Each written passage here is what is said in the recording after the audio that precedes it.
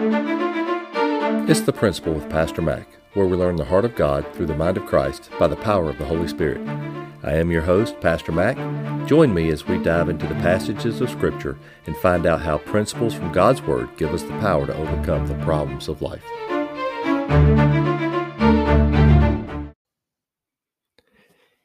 Hello, everyone. Pastor Mac here, and I just want to say what an honor it is to be with you again today. I got to tell you, I am loving doing this, and I hope you're enjoying it as much as I am, and I hope it blesses you. I hope I make you think and hopefully challenge you a little bit. I know that it seems like every time I go into the Word or think about things about life or whatever, it's always a challenge, isn't it? No day is ever boring because every day is a brand new day, and there's always something to learn and grow and try to improve and be better and all those kind of things. And I hope I'm part of the process for you. I really do, because if not, I'm wasting my time and yours. But anyway, I want to go ahead and start by encouraging you. My email is pastormac, PASTORMACK 71 at gmail.com. And if you have any questions or comments or things, maybe you've got questions concerning the scripture you'd like for me to address, email me and let me know what your thoughts are and let me know what questions you may have. I'd love to discuss them with you. I also want to take the time to promote my book, Freedom from the Taskmaster. If you'd like a copy, this thing was a labor of love for me, and I am so proud of it. And of course, I'm like a lot of ministers, and anytime you write a book, as soon as you finish it, you think about all the things you should have done different or could have said or should have taken out and all that. But I'm proud of this thing and really feel like it could bless some people and help some people. That's why I did it. So and there's no amount of ego or pride in that. The things that I learned in that book blessed me, or while writing the book, and I want it to bless you too. Now, I want to take this time and I want to go back to the book of Genesis. I am finding out the older I get that, I've labeled this podcast is titled, it's The Principle. I'm finding more and more that there are so many things in God's Word that I could study this and talk about it and pull principles from this book for the rest of my life and never exhaust the riches and the gems and the jewels and principles that are in this book. So, I love the challenge, and I love that God's Word can still speak to us today. It is not irrelevant. It is very relevant for today. But I want to go into something. One of the things I like to do, and I'm kind of odd for a Pentecostal preacher. I'm a little different. I like to challenge the way you think. I like to look at things more of an academic perspective, maybe um, or an academic viewpoint, and just things that I see and notice. And that's how I am when I minister to my congregation at Spirit Walk Ministries. And I've got one that, again, one of those things that I've never seen before. And I want to talk to you about it today, and let's see what we can make of it, because I really think this challenged me, and I hope it challenges you. So we're going to go back to Genesis. I know that's hard to believe. I've been in Genesis ever since I started, I think. But I want to look at something. We're going to go back to chapter 3 right quick, and then we're going to end up in chapter, I think, 6. Genesis 3, this is the fall of man, right? Adam and Eve, the serpent in the garden, and the forbidden fruit and all those kind of things. And you go to verse 17. God is talking to Adam and says, because you have heeded the voice of your wife and have eaten from the tree of which I commanded you, saying, you shall not eat of it, cursed is the ground for your sake. In toil you shall eat of it all the days of your life, both thorns and thistles it shall bring forth for you. And you shall eat the herb of the field. Now, I'm not going to go any further. Cursed is the ground for your sake. And I have heard that my whole life. I have preached that. I was telling the church this last week that I have now passed 30 years of ministry, which one, makes me feel extremely old, but two, um, makes me feel extremely old. It just is amazing. I have looked at that, "Cursed is the ground for your sake," and I have looked for 30 years. I have stood behind the pulpit when I have preached on that passage of scripture and said, "Okay, we live in an earth that the ground is cursed." Because it plainly says that in Genesis chapter 3, the ground is cursed. And I have believed that and heard that and preached that my whole life. But I want to challenge that thought. I want to challenge that thought and maybe replace it with a different analogy that I think applies to us spiritually. Uh, because whether we like it or not, our bodies and the spiritual path of our bodies is connected to the earth. Paul talks about in the book of Romans that the earth groans for the redemption of our bodies. The fate of the earth and the fate of our bodies are related because we come from earth. And maybe one of these days I'll dig into that principle a little more, that thought a little more. But for now, I'm not. Just know that the fate of our bodies and the fate of the earth are connected in a symbolic and truthfully in a spiritual way. Um, so curses the ground for our sake because of what we did and our connection to the ground, and so curses the ground, and we're gonna dig, and it's gonna only now listen. He said in Genesis chapter 3, thorns and thistles it shall bring forth for you, and you shall eat of the herb of the field. He I hate to be splitting hairs here, but it sounds like that what he's saying is, Adam, when you plant, it's only going to produce thorns and thistles. It says you shall eat of the herb of the field. Well, you don't have to, particularly back then, you don't have to plant in order to go out and get the herb of the field. It probably grew wild. You're talking very few people on the face of the planet, right? We're talking the beginning of man. Very few people on the face of the planet. It would not have been it's not a hard stretch of the imagination to think that Adam just went out and forested and what he needed out in the wild. He didn't have to plant a garden. Now he did, or he tried to, but when he did, the scripture says, God said, when you plant, when you put something in the ground, it's only going to bring forth thorns and thistles. Now that challenges the way I've always thought about it. The way I've always heard it and the way I've always thought about it was, if I plant collard greens, or if I plant, whatever, potatoes, that the potatoes or the collard greens would grow, but along with that would be thorns and thistles. That's not what God said. Go back and read it. Thorns and thistles it shall produce for you. The idea is that the ground would only produce thorns and thistles, and that changes everything. And I'll explain why, or and maybe that changes the way you think about it. So we've got the ground is cursed; it only produces thorns or thistles, and so Adam has to deal with that. So he goes out, and he's really no better. If you think about it, he's no better than a wild animal that just walks around and eats the grass or eats plants or whatever. They get it as they're out in the wild. Adam pretty much had to do the same as the way I read it.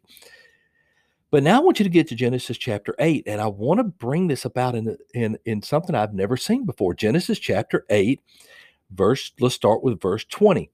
Then Noah built an altar to the Lord and took of every clean animal and every clean bird and offered burnt offerings on the altar. And the Lord smelled a soothing aroma. Then the Lord said in his heart, I will never again curse the ground for man's sake. Although the imagination of man's heart is only evil from his youth, nor will I again destroy every living thing as I have done. That verse, I've got 20 minutes left, and I don't know that I can finish this. There is so much in there. I will never again curse the grounds for man's sake. He said, listen to what he said. I will never again curse the ground for man's sake. So he's talking about he cursed it So it's talking about he cursed it the first time in Genesis chapter 3. Well, somewhere in there, if God were to curse it again, then somewhere between Genesis chapter 3 and Genesis chapter 8, it seems like, again, this is so revolutionary to me. I'm still kind of processing this, but it seems like that somewhere between Genesis chapter 3 and Genesis chapter 8, the curse was removed from the ground because he said, I will never curse the ground again. So let's look at this. Let's look at this. What was the big event that happened between Genesis chapter 3, the fall of man, and Genesis chapter 8, when Noah builds the altar and does the sacrifice? There is one huge event. In fact, it's so funny that I remember when I was in college and history classes and those kind of things, and they talk about the myth of the Great Flood, and that every great society, prehistoric society, we're talking Egyptians and Jewish, we're talking Incas and Mayans, and we're talking indigenous Native Americans in America. Every major society or culture, excuse me, prehistoric, has a story of a worldwide flood. And the history professor would say, isn't that just amazing, the power of the oral tradition, how stories would be passed down from one generation to the next, that the story of a worldwide flood is in every major culture. And I remember thinking, maybe there's the story of the worldwide flood in every major culture because a worldwide flood happened. Now, most history professors, write that off as just bunk or garbage. Okay, just bear with me for a second. If I'm in a room by myself and I have 5 people come into my room and tell me that the walls have been painted outside my office pink, there's a good possibility that the walls outside of my office have been painted pink. And if every major culture, prehistoric culture in the history of the world, I'm getting fired up here, has the story of a worldwide flood, folks, duh, probably a worldwide flood happened. And so I got off on a sidekick there, a little rabbit trail. But I just want you to think, let's think about these things. So anyway, so what was the purpose of the flood? What was the purpose of the flood? The purpose of the flood was twofold. This is where most preachers, teachers miss it, I believe, was twofold. It was to bring an end to the violence and the wickedness of man. In fact, Genesis chapter 6, verse 5, then the Lord saw that the wickedness of man was great in the earth, and that every intent of the thoughts of his heart was only evil. And the Lord was sorry that he made man on the earth. Verse 7, I will destroy man whom I have created from the face of the earth, both man and beast, creeping thing, and birds of the air, for I am sorry that I have made them. There's another little thing right there. Did the birds of the field or birds of the air and the beasts of the field, did they sin? Did they have violence and all of those things, choice violence? No, it was only man. Yet the future or the destiny of the earth and the beast and the birds and all that was all locked into the spiritual condition and the actions of man upon the face of the earth. And so God said, I'm going to destroy them all. This is Genesis chapter 6, verse 7. But verse 8, but Noah found grace in the eyes of the Lord. And so here's the idea. Let's go back to Genesis 6:13. I want to do a little more. And God said to Noah, the end of all flesh has come before me, for the earth is filled with violence through them, and behold, I will destroy them with the earth. The end of all flesh has come before me. I will destroy them with the earth. And so you get this idea, but Genesis chapter 6, verse 8, but Noah found grace in the eyes of the Lord. And so here is the thought, is that God was going to bring about a kind of symbolically or a symbolism of, even for us today, the idea of a redemption through a punishment upon man, but there was one that found grace in the eyes of the Lord. And so one just man, in fact, Genesis 6 and 9 says that Noah was a just man, perfect in his generations, and Noah walked with God. I'm going to talk about that sometime soon about walking with God. But anyway, uh, and so you've got the idea that God said, I'm going to wipe out man. I'm going to wipe out beasts. I'm going to wipe out the earth. I'm going to destroy it all, but I'm going to preserve because someone has found grace in my sight. I'm going to preserve. Well, here's the thing is that the idea was that that punishment was unleashed upon all the earth in the flood. Because if you'll recall, there is a verse that says, not only that did the Lord open up the heavens, that he also opened up the earth, and that the water came from above and the water came from below. You find that in Genesis chapter 7. And so the earth went through its own sort of cleansing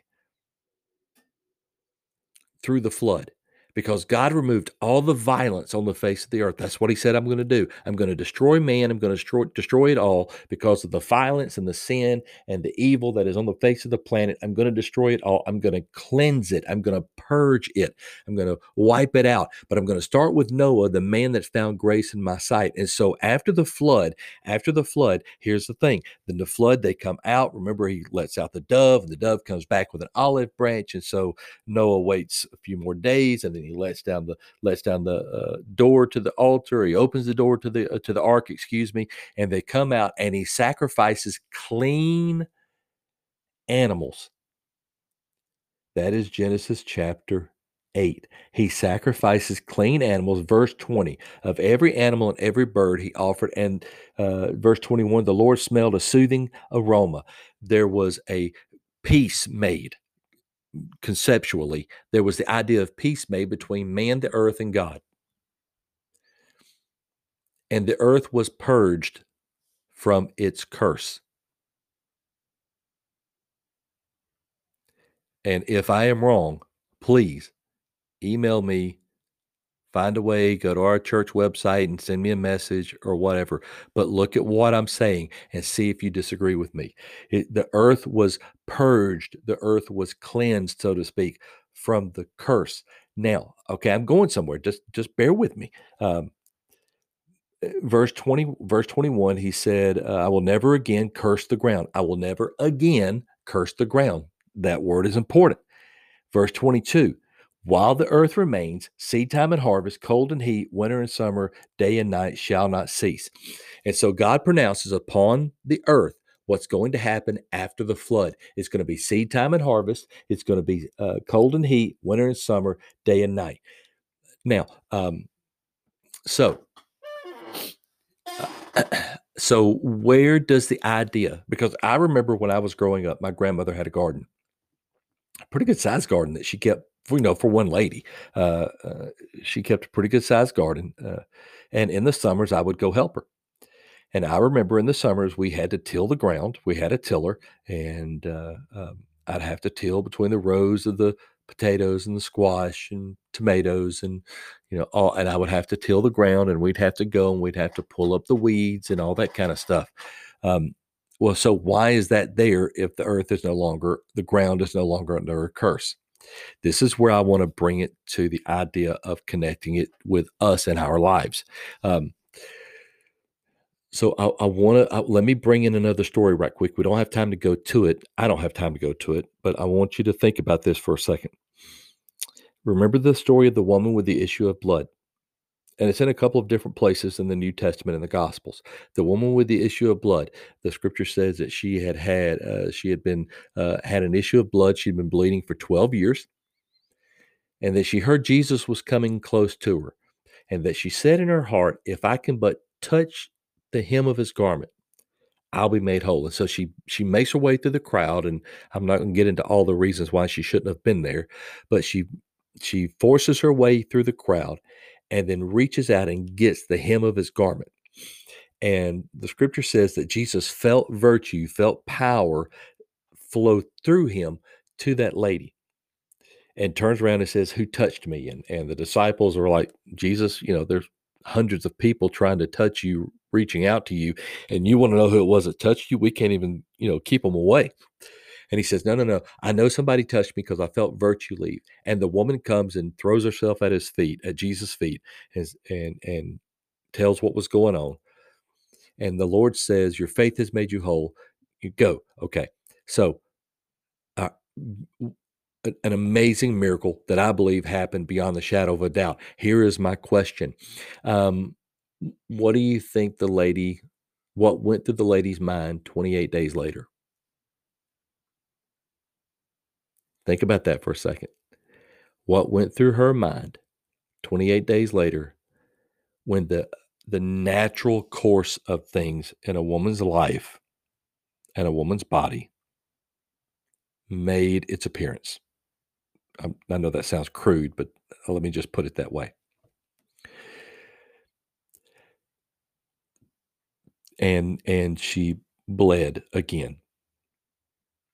Because the issue of blood that she had, most Bible scholars believe was some type of a feminine menstrual type thing. So 28 days later, she has a natural menstrual cycle. I can imagine the first day that she started bleeding. I cannot imagine the fear that came through her heart. But here's the thing, she had to deal with it, right? So she had to do what the Jews do. The ladies go to a separate tent. They keep away from everybody for 7 days, so forth. Then they have to wash themselves and all. Anyway, so just because she was healed, supernatural healing, and I believe that happened, just because she was healed supernaturally, she still had to deal with the things that come natural to the flesh. She was healed of an issue where she bled all the time for 12 years and healed supernaturally. And the supernatural healing dealt with the sickness in her body. But she still, after she left, had to deal with the natural things that come with the flesh. Based on that idea,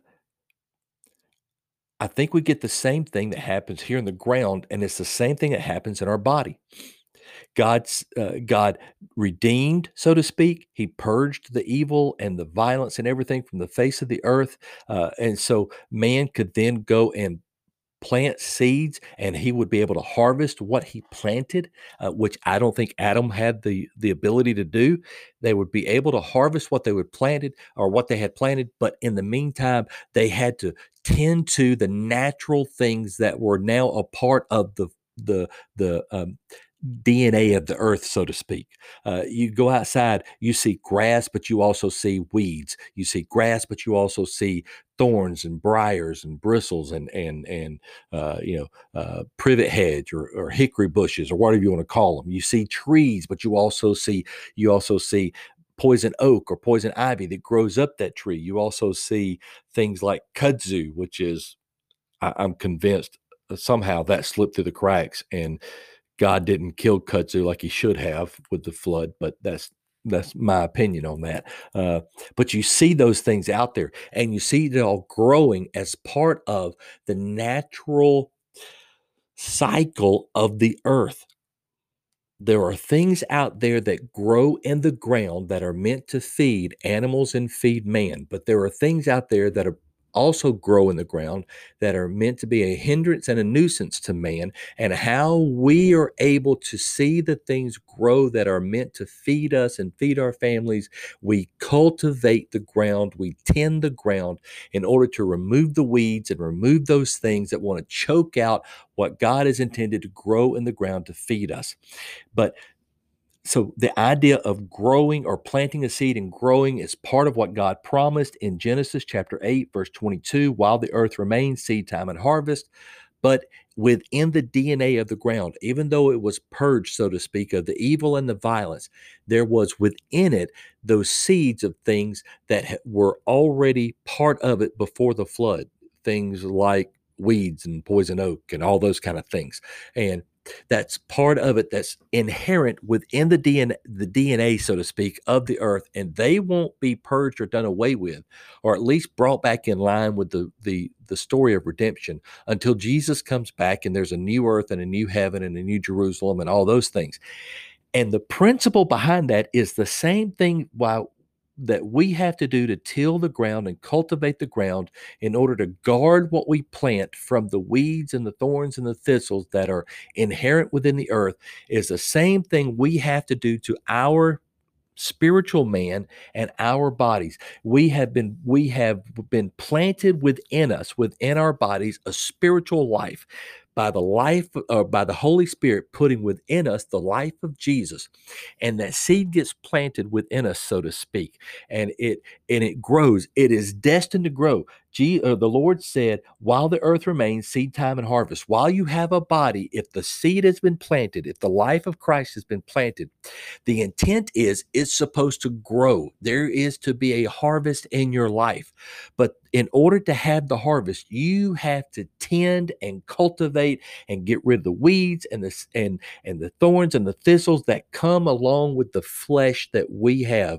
Paul said, in our flesh, there is sin in our flesh.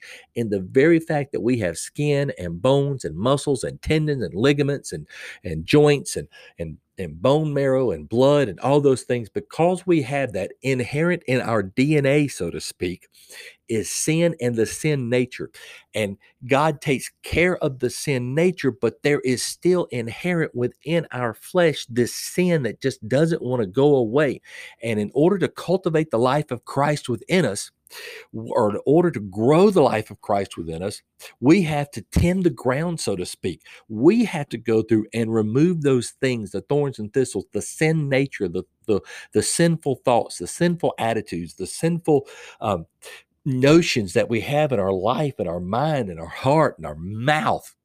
Dear Lord in heaven, if the body of Christ could learn to put a guard on its mouth and get that part right, the trouble that I have caused in my own life because of my stupid mouth, that I don't know when to shut it or when to keep it under control, that I say things I shouldn't say. And how many times as a pastor, how many times as a pastor have I had to deal with someone opening their mouth and saying something so ungodly and unchristlike and have to deal with it? If we could learn to deal with that, children of God, if we could learn to deal with that, the body of Christ would be so much better. If you could learn to deal with that, your life would be so much better. If you could learn to root out those things in your mind and your heart that come out of your mouth, because the scripture says, out of the abundance of the heart, the mouth speaketh. If we could learn to get our flesh and our fleshly desires, the biggest battle, I am convinced,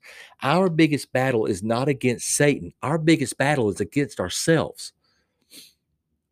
Every day I get up in the morning and I look in the mirror and I see the enemy staring back at me. And he doesn't have a horn and pitchforks and a red tail. He's got the name Matt Farley.